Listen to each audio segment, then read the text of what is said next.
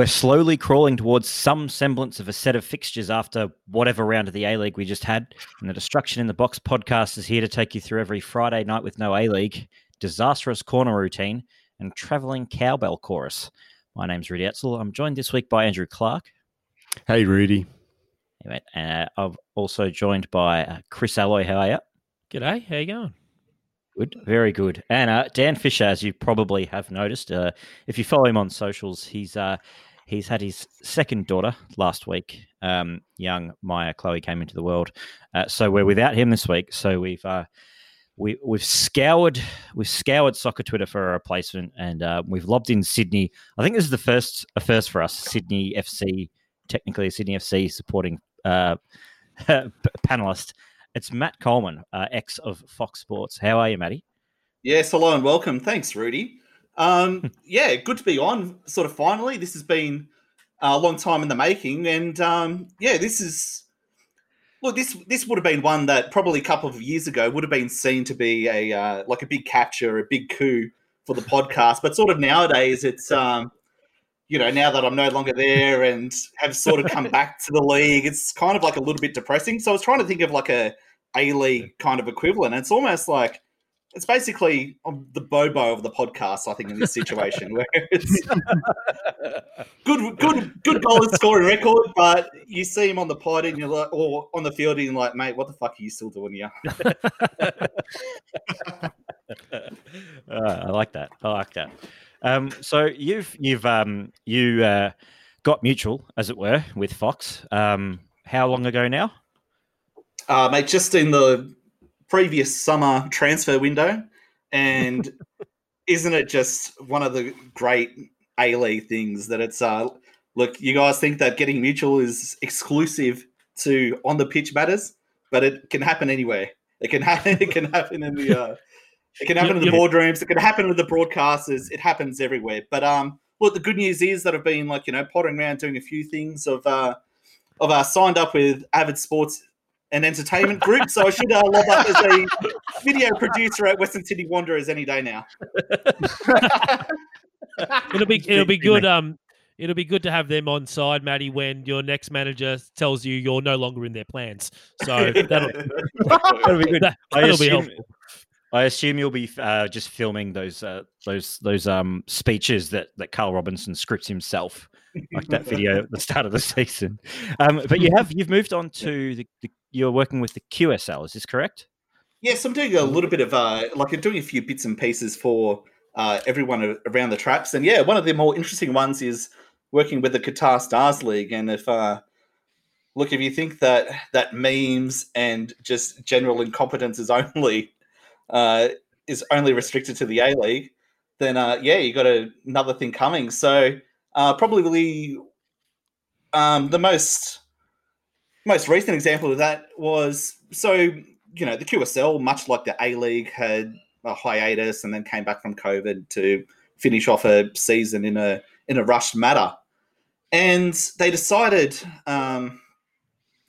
So they decided just at the end of the season that, hey, we're going to start the next season in 2 weeks, just like immediately the day after. But the problem that makes that difficult is that you've got promotion relegation.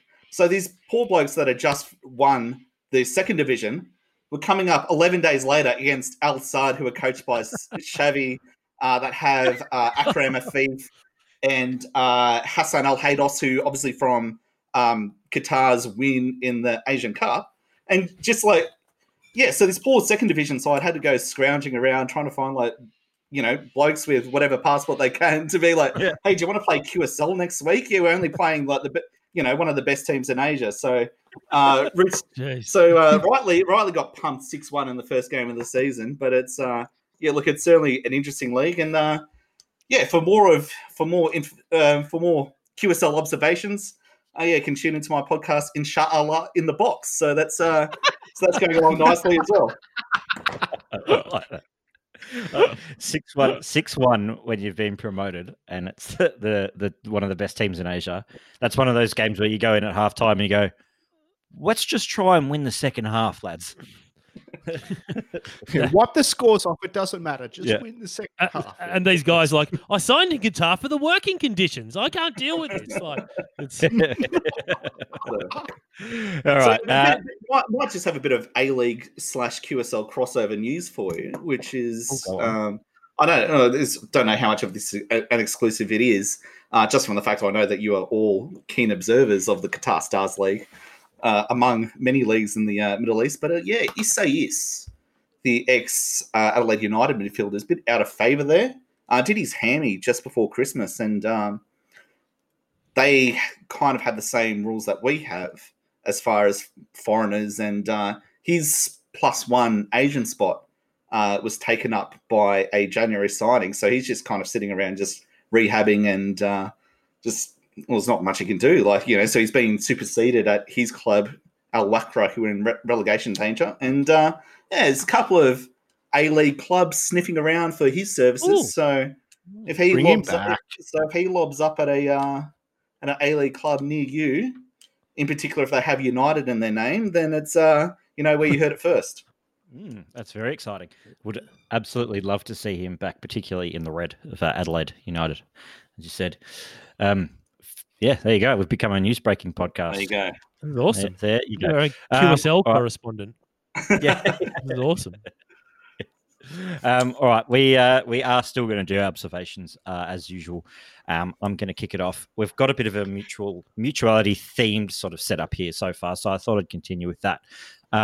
Listener and friend of the pod, Joseph Ryan, alerted us to some cross-sport mutuality going on with the Melbourne Stars tweeting out that they'd come to a mutual agreement with batsman Ben Dunk for him to leave the club after, I think, a couple of years' service. So it's good to see. It's good to see the mutuality craze catch on cross-code. It's perfect. It's what the BBL needs, I reckon. A bit more mutuality. They can say a thing or two of the A-League, the Big Bash. Yeah. Who said we couldn't be a market leader? Exactly. Clarkey, what's your observation of the last week? Well, just as we went to air last week, we got the sad news that ex-Socceroos manager Frank Arok sadly passed away at the age of 88 last Tuesday. Frank coached the Socceroos in 89 internationals and at the Seoul 1988 Olympic Games. He also had extensive coaching experience at club level, coaching the likes of St George Saints, South Melbourne, Port Melbourne, Gippsland Falcons and Sydney Olympic. His last role in Australian football was as a youth coach at Perth Glory in the early 2000s. Frank was made a member of the Order of Australia for services to soccer in 1990 and was inducted into the Football Australia Hall of Fame in 1999. Frank will forever be fondly remembered for his extensive knowledge of the game, an impeccable eye for young talent and motivational skills and lessons which still to this day inspire Australian footballers here and abroad. Ex-Socceroos captain Paul Wade put it perfectly when he said he convinced us that losing 1-0 wasn't good enough.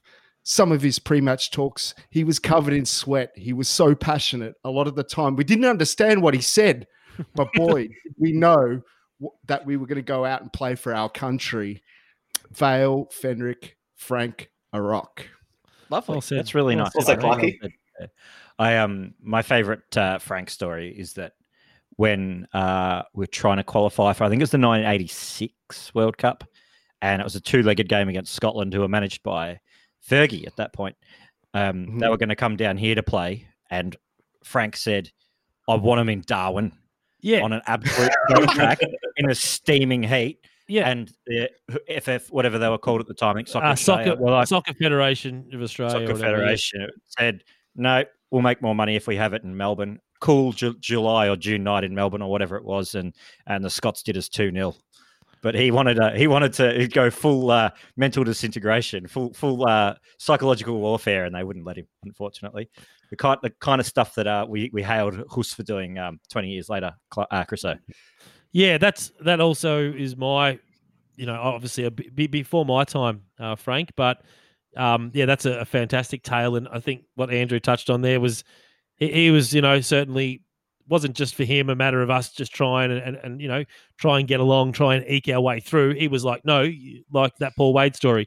You go out there and you thrive. Like I think they took apart a world-class Yugoslavia team in his during his tenure, which at the time was absolutely no mean feat whatsoever. So, huge, Hall of Fame member and of the code, and hopefully, we can, do something for him, or we can harness the attitude that he brought to the game well ahead of his time. Yeah, a great man and a huge loss to the sport of football. Matt, what's your observation of the week? Weekend observation was Luke Brudden in the 18th minute of a Sydney derby, taking a corner and falling flat on his ass, and then took the coward's route with the next one, and was duly punished by taking a short corner and getting caught offside. That led Bozza to muse that, both Harps and Bozza to muse in commentary whether he was wearing rubbers or not, and it led me to think that if one of our podcast hosts had been doing that 9 months ago, we wouldn't currently be in this situation. Oh boy! You can drop your mic there, Matty. It's hopefully Dan's wife doesn't listen to the pod. Chriso, what's your observation this week, mate? Well, obviously we're a bit light on content because we've light on games, of late. I think, so that fact has, and coupled with, some of my colleagues here at Destruction in the Box have encouraged me to steer my material down a more family-friendly path. That's led me to prepare something accordingly here tonight. Now, something lighthearted and interactive, just to help Matty get warmed up, though he sounds pretty steaming right now. So steaming like Darwin. He's steaming like Darwin. So I thought I'd prepare, to fill the void of content, as it were. I'd prepare a little bit of an A-League quiz. Now, it's a little game we're going to play. You can play along at home as well. It's obviously for you three gentlemen in the first instance. It's a multiple choice, and it's sort of based around numbers, and there can be more than one correct answer. Now, I'm sorry if that's confusing. I'll just give you an example test question. So the format will be as follows, all right? So the number one is A, a jersey number commonly worn by goalkeepers, B, the amount of player of the season awards won by Archie Thompson at Melbourne Victory, or C, the number of medical marijuana businesses owned by Tony Sage. So this is the format that it's going to go down. So I've got 3 or 4 here lined up. Some may hit the cutting room floor. We'll find out. Are we ready? I love it when you do it. I love it when you do a concept piece, Chriso. I love it. Ready? Mm-hmm. All right. So the number 66 is A, the total number of A-League bookings earned by Matt Simon, B, the current age of Ernie Merrick, or C, the total number of A-League bookings earned by Manny Muscat. Ticks. Has to be, I reckon it's C, Manny Muscat. Yep. What do you guys reckon? I'll go B, Ernie Merrick. No, well, Ernie Merrick has to be older. Let's go with Matty Simon for the amount of bookings. Probably 1 red card and probably 1 goal off the bench in the last 50 games or whatever it is. Matty, you're correct. 66 is the total number of A-League bookings earned by Matt Simon. Ernie Merrick, 68, and Manny Muscat's had 76 bookings. So he's actually more bookings than Matt Simon. Is it more bookings? So, all right, next question. Number 2 is A, the Socceroos jersey number worn by Aziz Bayic at the 2018 World Cup. B, the number of divisions favoured by pro-rel advocates on Twitter. Or C, the average number of bailouts the Newcastle Jets require each decade. Oh, Jesus Christ. Savage. Is it not all of the above? Yeah, I think it might be all of the above. No. Number 2. Remember, A, the Socceroos jersey number worn by Aziz Bayic. He's a left back, so he would wear number 3. And yes, B and C would be acceptable answers in that instance. All right. Now, depending on what we think after this last question, we do have another one, but we'll see where that ends up. Fair enough. The number 5 is A, the number of A-League games played in the last fortnight, B, the number of A-League clubs who signed Asaka Cernak, or C, the amount of times a Western United player has to call Mark Rudin until he picks up the phone. So it's A. that's correct, and because B is 6. So Cernak was signed by 6 different clubs. The I thought it was 6 or 7. One, I think that was a little bit mischievous. I don't think any of that was actually. Oh yeah, it's a joke. I don't think any of that was actually going on. Yeah. Yeah, but there was a bit of that on Twitter. Everyone sort of assumed that was there was a bit that was rude out. I don't think it was. Certainly, our good friend Josh Parrish was saying it wasn't. We're just making a little joke here. So, based on what you've heard, Chris, I thought you were one of those, mate. I thought you were a good person. Oh, the smile's quite big. You know you're in trouble now, Chris. Are we right for one more, or is that maybe enough? Yeah, go for gold. Go for one more. Don't we? All right. Yeah. The number 0 is. I'm not sure if number 0. Okay, the numeral 0. 0 is A, the number of winning Sydney Derby games played in by Alex Beaumohan. B, the amount of sods turned at Western United's proposed stadium site. Or C, the amount of fucks given by Ned Zelich regarding COVID-19. Ooh. It's got to be all of them, doesn't All it? 3, I think. Yeah. That's me. I did enjoy Ned's Twitter work the other day, where he posted one of those like really, really like sort of Facebook memes, the photo of the lion. It says the truth is like a lion. You don't have to defend it. Let it loose and it will defend itself. Yeah, it's real, it's deep, very poetic from Ned. Yeah. I think that's A. It's a D. All of the above. Yeah, so that was it. Thanks for playing. Hope you guys here and those playing along at home enjoyed a bit of A-League trivia tonight. Indeed. Very good stuff. Chris. Very good. Let's talk some football, shall we, boys? Second best A-League quiz show after Game of Two Halves. We'll take that at this stage. Absolutely. Exactly, we will. Born to runner up, baby. All right, let's talk some football. And I think we'd be remiss to start anywhere but the Loic Puyo bicycle goal. Carisso, I think you've written in here, it was sumptuous and will be hard to top for goal of the season.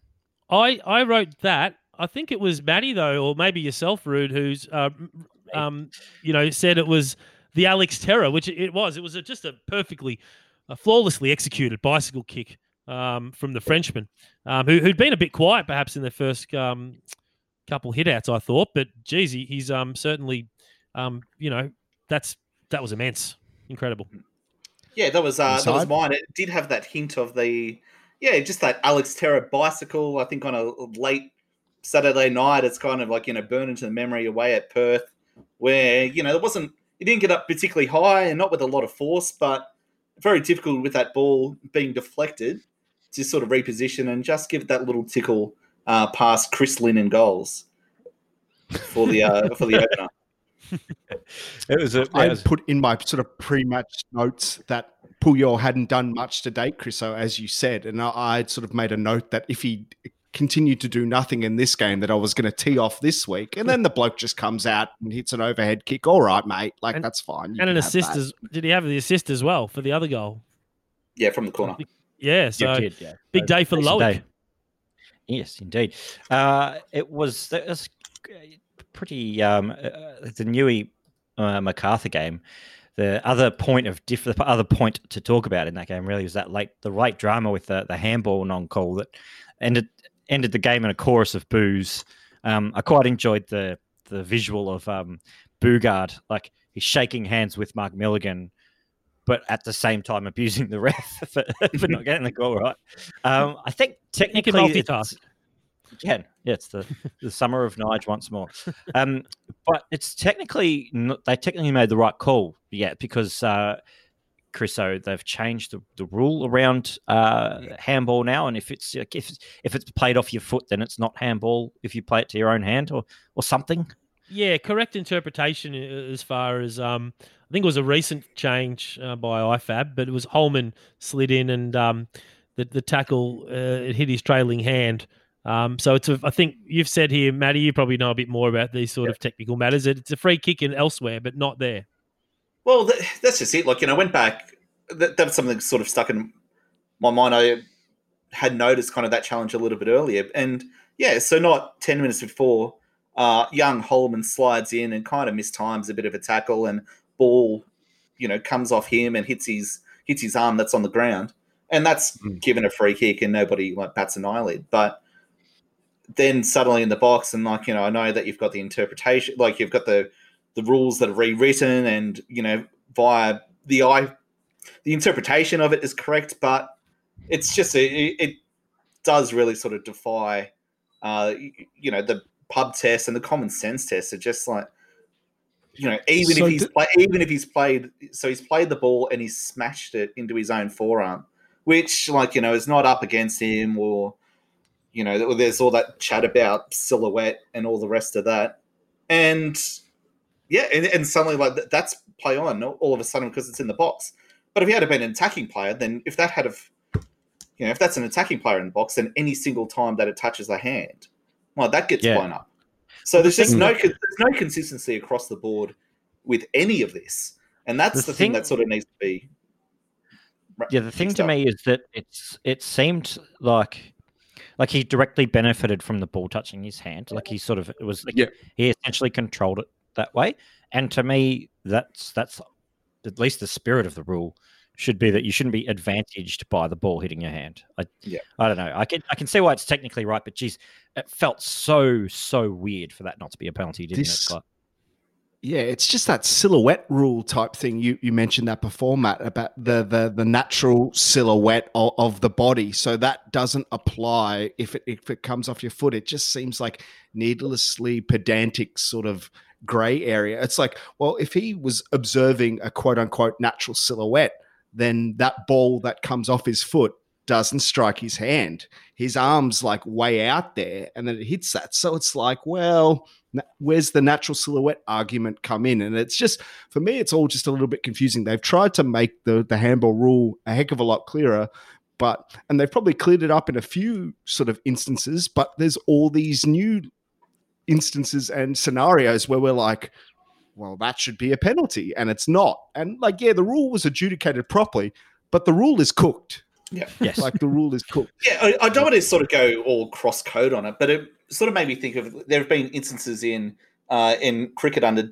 DRS where 20 years ago, if you weren't playing a shot and you were wrapped anywhere near in the pads, it'll be the finger goes straight up and nobody thinks anything of it. And now the kind of DRS, you refer that, but it's like, he wasn't playing a shot, but he was still kind of outside the line. But it sounds such a speculation. It doesn't seem it seems really counterintuitive to seem like, okay, I know that it wasn't exactly out, but it looks out, and for me, that looks like handball. Even if it's by, even if it's sort of technically not, and it's yes, you've thrown up the thing and he's played the ball and it's an accident, it's not hand to ball and all this, and it's just one of those where it's just you almost have to revert to common sense. Going, does that look like the biggest handball you've ever seen? And you go, yes. And if you point to the spot, so if he points to if Ben Abrams points to the spot there, does anybody from MacArthur blow up? Well, and do VAR overturn it? No, same deal. Yeah, I just don't think anyone would have had it. It's like they talk about, to use your cricket sort of example, cricketers will say, I don't care what DRS says, that was out, because you play cricket and you know what's out. And it's kind of like that. You watch enough football, you play enough football, you know what handball is. That was handball. It was just straight up was handball. Yeah. No one on Twitter was going, oh, actually, that's not a handball. There was Poindexter's going, but by the rules, it's a handball. But everyone who watches football is like, mate, that was an underarm server volleyball, essentially. Yeah. So we agreed it's a shit rule interpreted correctly. Yes, that's exactly. Yes. That's exactly what it is. Perfect way to describe it. Strong wrist by Sujna there to keep that out. I think is how we describe that in goalkeeping terms. Exactly. That's exactly right. MacArthur, after that result, though, so they beat Newcastle 2-1. They battled really to that 3 points in the end. But they're top of the league. And all they probably have to do to continue being top of the league for the rest of the season is play like 2 or 3 games more than every other team around them. If they get to the end of the season having played 50 games, they're morals to finish top. And play the way they did for the first half hour or so of that game. Who put these comments here, though? MacArthur looked really good early, and I think it looked like a rout could be imminent after they were 2-0 up after not long. But was that you, Rudy, or Clarkey, or Matty, who doesn't rate the Bulls? I came away from that game being very unimpressed with the Bulls post the 30-minute mark. It's our man, L.A. Rose, put on a bit of a clinic for that one. He was very good, young Lockie Rose. But under no circumstances should he be the best player on that team. And he looked like that going forward. There was not enough from a lot of players, and that Derbyshire barely involved, only had 16 passes, and most of those came in the first half after he scored and hit the post, and just wasn't enough from Sisayeta and Benyat. I think in that scenario, just completely anonymous, especially in that second half. And I think that when you're in a bit of trouble against the Jets, when you have Topo Stanley and Bugard, who are not the most mobile, are not the youngest, just camping, not even at the halfway mark. Like for most of that second half, they were 10 meters into the Bulls' half and just spraying it around as they please. So yeah, just very. I'm kind of glad that Milicic admitted as much that they weren't very good in that second half and playing a bit of basketball, because otherwise I thought they would be in big trouble. There just wasn't enough there from a team that's allegedly top of the table, and two, against the team that has been probably the worst in the league so far this year. I love that's the point I was going to raise, Matty. Did you see the quotes from Ante? We look like a basketball team. I love that. That's to say you look like you're playing a different sport's a different kind of criticism. And not one that I've encountered in the A-League. But yeah, they were just hoofing it, and easy pickings for the summer of Nige and the Newcastle defence to pick off. So I think they've patchy. They've shown some good bits of play, but certainly there's some areas to work on. So we'll see. We'll see how they go moving forward. On the other side of the equation, Clarkey, Newcastle, I thought really impressive in that second half, and arguably stiff not to get a point. Yeah, absolutely. I mean, we look at the penalty shout right at the end there, but in the second half, Newey had plenty of chances, and a couple in the first half. I think Roy O'Donovan took a shot on that. All he needed to do was just slide it across to Valentino Yule, and it would have been like a goal all day. Speaking of Valentino Yule, continues to impress. Just what you could see when you give a guy like that more games. We didn't see anywhere near enough from him last year, and I think that at times Western United probably could have done with someone like him. His power and his pace, which is something that people laugh about in this league, is something that it can be quite profitable. And I think results, you stupid chief. Yeah, put in a couple of really good balls, defense splitting passes. He keeps working. He falls down. He gets back up. He's been impressive. There was a lot of that from Newey yesterday, where, as you said, Clarkey, it's if only Roy had just found Valentino, and there was a bit where Yule could have played a pass through to the young right back Margase, who came on, and just had that sort of overlap. Where it's just there were just those sort of things with connection, where it's give final decision, they'll that'll click. So I don't think it's very easy to be downbeat about the whole Newcastle situation, whether they, don't have an owner or a coach or can't get paid or all the rest of that. But there was sort of enough there on the pitch where you think, like, they're not a million miles away here. Give it a couple of weeks, and that result, like that probably should have been 3 points for them if they have another couple of weeks under their belt. And who knows, when they play 2 more games, it could be, they've got a run of fixtures coming up, but with COVID, they could be in 6 months' time. Yeah, they've just got to get points on the board. I mean, as you said, they haven't been awful, but they're not getting the results. And if that continues, they're nearly there, but not getting the results. Eventually, their heads will start to drop the confidence. It's like they need some reward for what has been pretty decent work considering the circumstances. Yes, indeed. Speaking of reward for effort, I thought that Western Sydney were pretty decent value in the derby against Sydney. I think was it Mark Gooch made lots of quite a few decent saves, and they seem to be derby specialists or derby specialists, I should say. Now, I think it's over two calendar years since they last lost one. The Wanderers, 2018, I think. Yeah, and so 1-1 again, and I'm sure it will warm the hearts of every A-League fan to see James Troisi get on the score sheet for the Wanderers. We certainly got a mention from Josh Patel, our good friend who we were speaking about last week, who is the president pretty much of the Jimmy Tay fan club and sole member. Yeah, but I still have a bit of time for James Troisi, maybe possibly against my better judgment, but it was a decent goal, decent reward for effort, like I said. And I thought Western Sydney Wanderers, they're sort of working into this season pretty well, I think.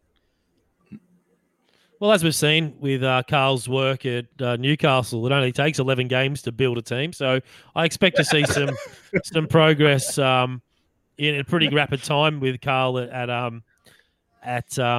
Western Sydney. In all seriousness, they've been quite good.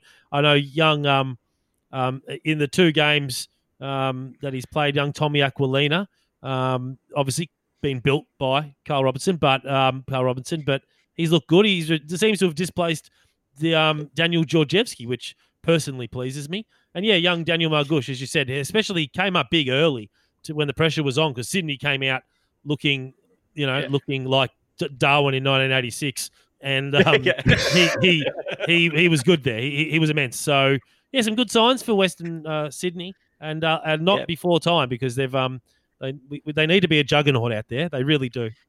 They do. Yeah, Nikolai Muller's looking really good as well. Probably someone who was interrupted his season last year was interrupted, and we know probably the quality that he brings. He's started very, very brightly and looks like he's got his shooting boots on this season. He's continued to start the season really well. Yes, I think definitely. Changing the game off the bench was Carl Robinson's favourite, Bernie Abini, who looked very dangerous when he came on, and without sort of straying into cliche, he has added power to that natural pace game.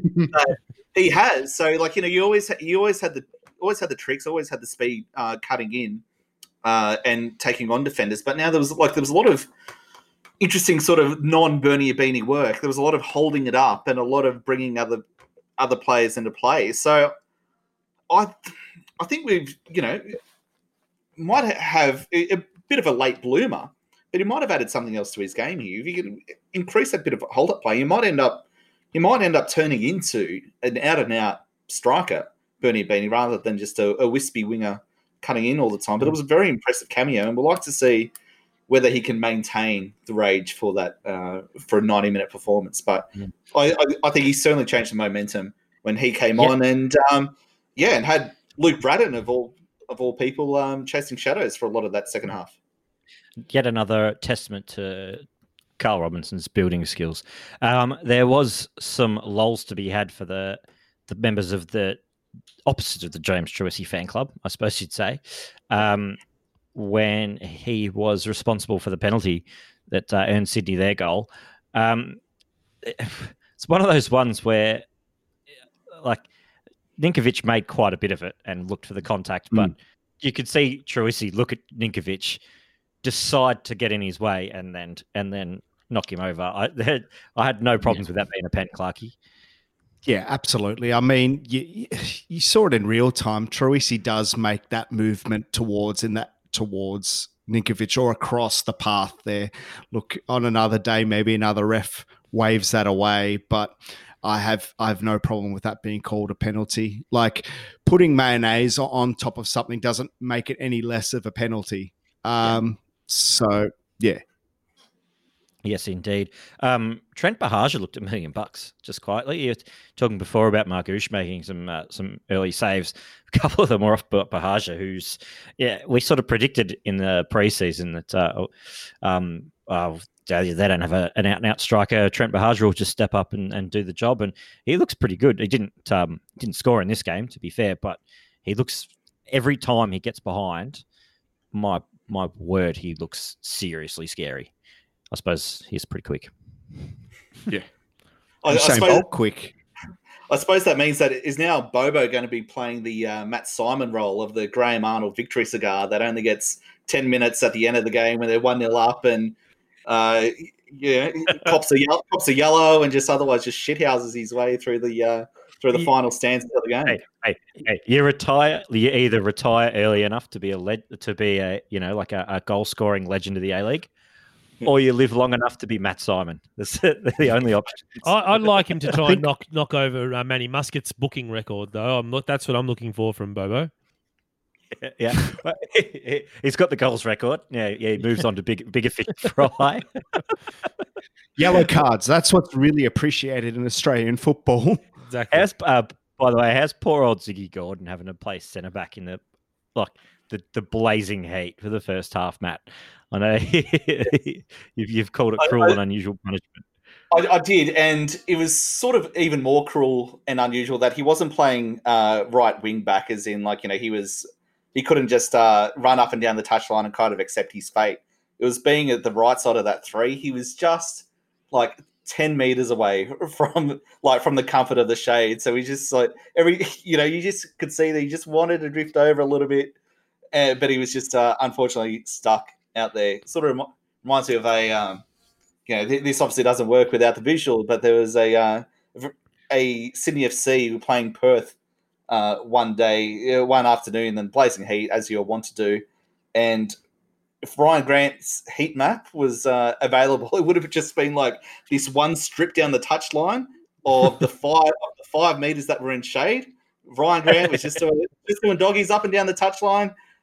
Pass the ball to me, pass the ball. Oh, I didn't get it. I'm going to have to go back. But while the other 21 players were out there roasting in the midday sun, Ryan Grant was just loving life on the sideline. And it's truly sun smart. A little bit of that. He's got football IQ, Ryan Grant. It's fair to say. Before we move on from the Sydney Derby, actually, listener Dan at Dan_M75 on Twitter, he tweeted us to say that the stadium had run out of beer pre-kickoff. Really? Said, that's my worst fear anywhere. Anywhere running out of beer is just horrifying. It's pretty grim stuff. He said, I don't have the tweet in front of me, so I can't remember. He said it was Han Light and Great Northern or something like that. And he said, they've run out of it pre-kickoff anyways. He sent us a photo. He's drinking CC and dry, which is, it's that hot. I can understand that. It's a step up from those. It's a step up from the 2 beers you've just mentioned. That's happened at Stadium Australia before when there's been 85,000 for a Bledisloe, but it was 12,000 there at the Wanderers game. How do you not stock up? Maybe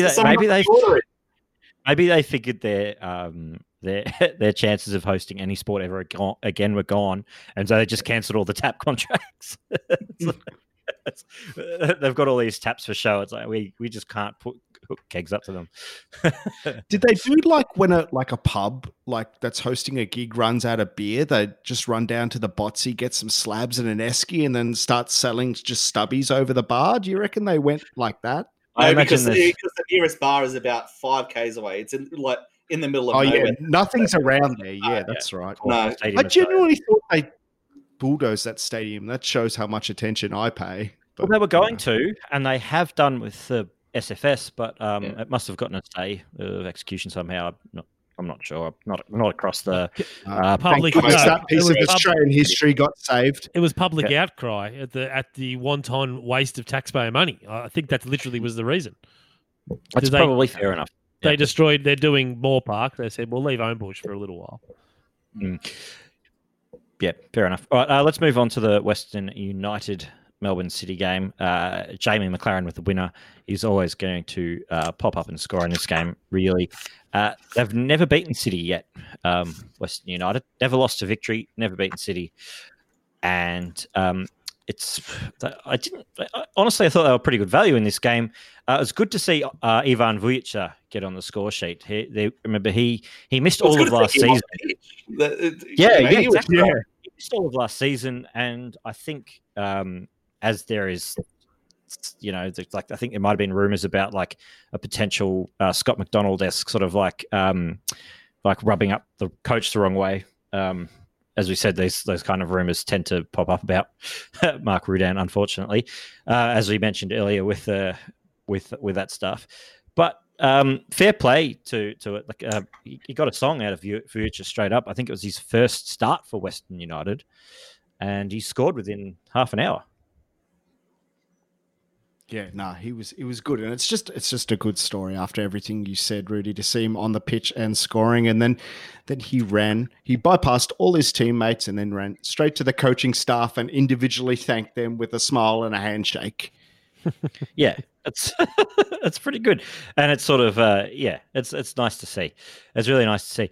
City though were. They were very City about this one. The Luna ball for the goal, beautiful. For the winner, so good, so good, and they've just got so much talent on that like in that side. It's nice. I've written in here. It's nice to see Craig Noon actually producing. He's sort of teases a lot. He's got he threatens 27 games a year. He just can't put it in, and then he just dance around a couple of blokes and then slams one home on his right foot. I don't think any of us expect him to do that, Chriso. No, look, he threatened. He's scored, and he's had some good patches, but yeah, he has end product like so many who ply their trade on these shores. End product can be lacking. So look, he's been pretty good for them, but yeah, hasn't shown something like that for some time. So it was a really nice hit, and obviously a nice team goal for J-Mac. Like you said, he scores every week, and the impact of young was it Tilio and Kolakovsky. Yeah. I think, like you said, United had been pretty decent, but then those two youngsters, Steph Kolakovsky and young Marco Tilio, came on and really made a difference.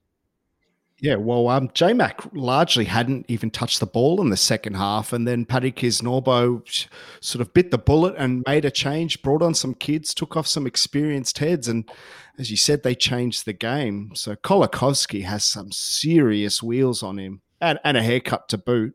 Yeah. So how we like haircuts on this podcast, so...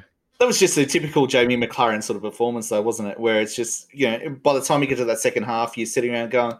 haven't seen J-Mac on the ball for a while. He hasn't touched him. And then he suddenly gets 2 touches. Yeah, and then he suddenly pops up with the winner, and he's always going to be. He's on a bit of a hiding to nothing, J-Mac. Like he's constantly sort of expected to drop deep and collect those balls. Where and despite him saying that no, my best, I do my best work in the box. He sometimes gets unfairly criticised because he's not doing enough of that, enough of that work and sort of being a distributor. But when you're scoring, every game, then you can kind of deal with having a little bit of a passenger for a 20-minute period if he's going to lob up with the winner. Well, that's the thing about score 20 a season. I don't care if he doesn't drop deep every game. It's like he scored 20 goals this season. We scored 40 for the entire season. That's fine. That's the thing about J-Mac as well, isn't it? Like he's signed here on a really long deal, right? It's got another 4 years. So it's another. I think it's another. Well, it's at least another 3. Yeah. So he has. That's like realistically, he has. If he doesn't leave, he has 4 golden boots in his future because he's probably just going to keep winning them. He just scores bulk goals at this level, and he'll become the all-time leading goal scorer. I mean, he's now only 10 behind Archie. What is he now? He's only you say only 50. He's only 50 goals or something behind the outright lead. If he stays for the length of that contract, 3 seasons. Given his history, he absolutely pisses that in. Yeah. So you'd think so. The only threat is, threat is maybe not the right term to use, but the only thing stopping him is if he goes back to Europe. That's the only thing really. He's just I wouldn't be going we to all Europe know right that he's now. too good for this league, but he's got to find the right fit, because I think there's probably some places in Europe where you think, oh, maybe he could work, and I think J-Mac's got to find the right fit, and whether that's in Europe, maybe that's in Asia somewhere. I think he'd be very profitable in Asia, somewhere like Korea, maybe even Japan. I mean, you don't always have to go to Europe to be that mark of excellence in world football. I thought after early discussions you were going to say Qatar. That's, I think he should. He'd be just fine in Qatar. Just slide into his DMs, Matt, and just be like, can I offer you the QSL? Speaking of tough times in Europe, how's poor Matty Miller during the week, where it came out in the same tweet. It's Shrewsbury have elected not to sign Matt Miller, and he'll be returning to Newcastle. Also, he's contracted coronavirus over there. The tweet was a real, P.S. he has coronavirus. It was a real sort of that energy. I think from what I can understand, they really liked him and they would be glad to have him. But League One being, it played entirely within the country of England and the United Kingdom, and $50,000 doesn't exist right now. I think in normal circumstances they would probably just $50K, no worries. But so that's bad for Matty. Hopefully him and his family are well in terms of the health side of things. But it looks like he'll come back to Newey and help them out, which isn't a bad thing. I loved watching him. So he'll help that side. And more A-League, like good A-League players at Newcastle can't possibly be a bad thing as well. No. Hugely beneficial to the league, really. The 50,000 would have helped too, let's be honest. So that's rough. The ACL, the word about the ACL is that there'll be a hub mid to late April is when it will be. And that's causing huge headaches for the A-League because these teams, like the teams that are in the ACL, and is this a continuation of the Victory, the one that Victory is still in currently, or is it the new one?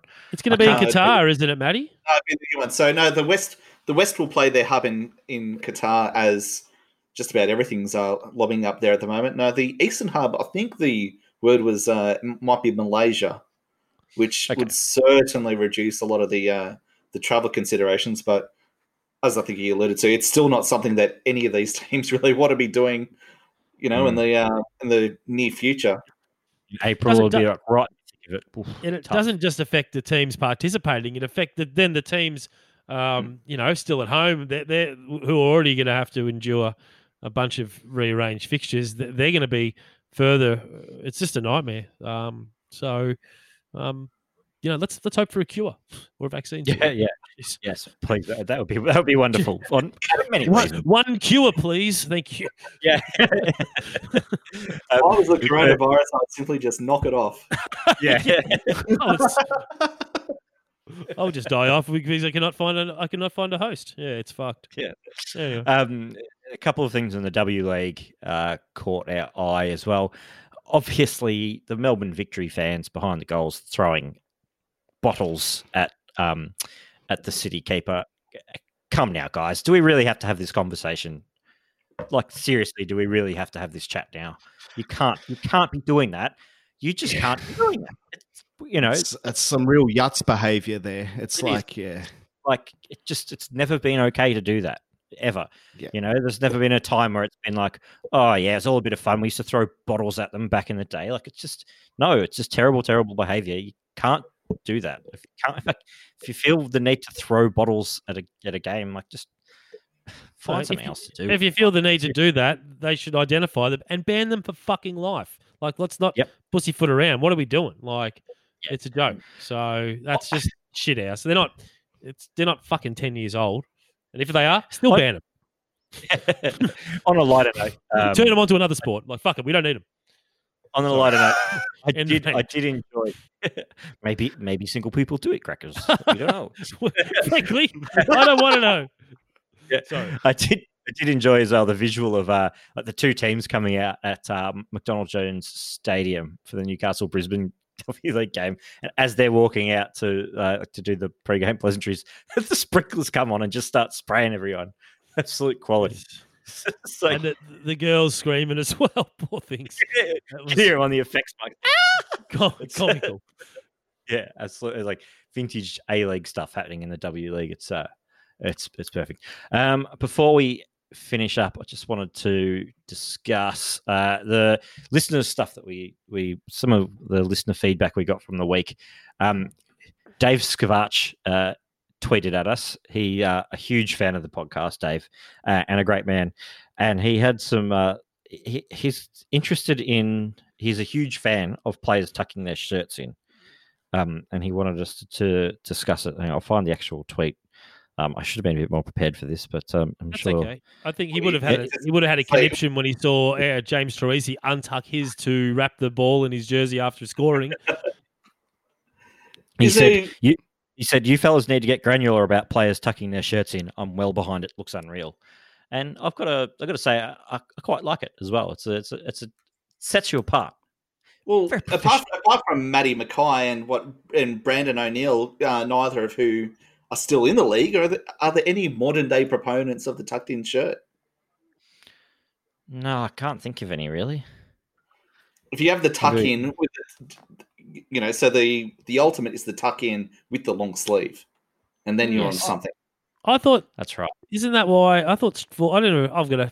Unlike Dave, I will take. Don't worry about granular. I'll just start taking an initial look at this because I thought that forwards particularly should be tucking their shirts in because then when they get tugged, it looks they can make more of a song and dance about it. You know what I mean? When it gets taken out of the pants by the defender. So, good point, David. And I know certainly Rudy in his futsal days always tucked his shirt in. So it's something that I look forward to seeing more of, and we'll report back. I think semi-regularly on this one. Renowned shirt tugger Rudy Edsel. Yes. I was about to say, you guys are really desperate. This guy's too fast for me. Come here. Aren't we? Can we please have more than 3 games a weekend? Yeah. We also we had a few people get in touch with us about the A-League players being recast in the movies as very popular. Ben Smith, he said he was the man that kicked it all off. He said he wants a Die Hard remake with Matt Simon as John McClane, Thomas Broich as Hans Gruber, with assorted German A-League representatives as his crew, Marcus Babbel perhaps as Carl, and Mitch Nichols as Alice due to his disposability among A-League clubs. I thought that was really, really good. I quite like there's a few other ones. The Mark Wagner said Snakes on a Plane starring Costa Barbarousis and Vedran and Yedovich. And Carl Robinson. Yeah. And Bob the Builder starring Carl Robinson. Yeah, that'd be a good one. He had another one that was Forrest Gump starring Karen Bullitt. That scene with Gump like running across America. Good stuff. And then Smithy G_Mansmith got in touch with us. The Usual Suspects, starring Thomas Broich, Lee Broxham, Matt Simon, Alex Wilkinson, and Ernie Merrick as Kobayashi. Which is good. Yeah, the real Usual Suspects stuff. And of course, Ando or Thrill House FC.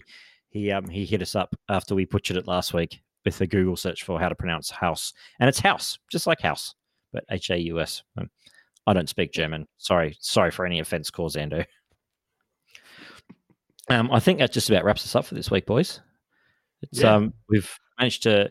We were worried about how much content we'd have. We've squeezed pretty much an hour out of this. So 53 minutes of bullshit, 2 minutes of content. It's been good. Sounds like the A-League. It's the Destruction in the Box motto, isn't it? No, we owe a huge debt of gratitude to you, Matthew, for coming in. Thank you, mate. You've been terrific. Not a problem. Anytime, guys. You got the 4 Alex Tobin votes tonight. Yeah. Sensational. I can win a $500 from that at the end of the season. How good. I like that. All right. So, that's been enough from us. I've been your host, Rudy Edsel. I've been joined by Andrew Clark. Thanks, Rudy. Chris Alloy. Thanks, Rudy. Thanks, Coleman. And another big thank you to Matty Coleman for coming on board. Cheers, Rudy and team. We'll see you next week.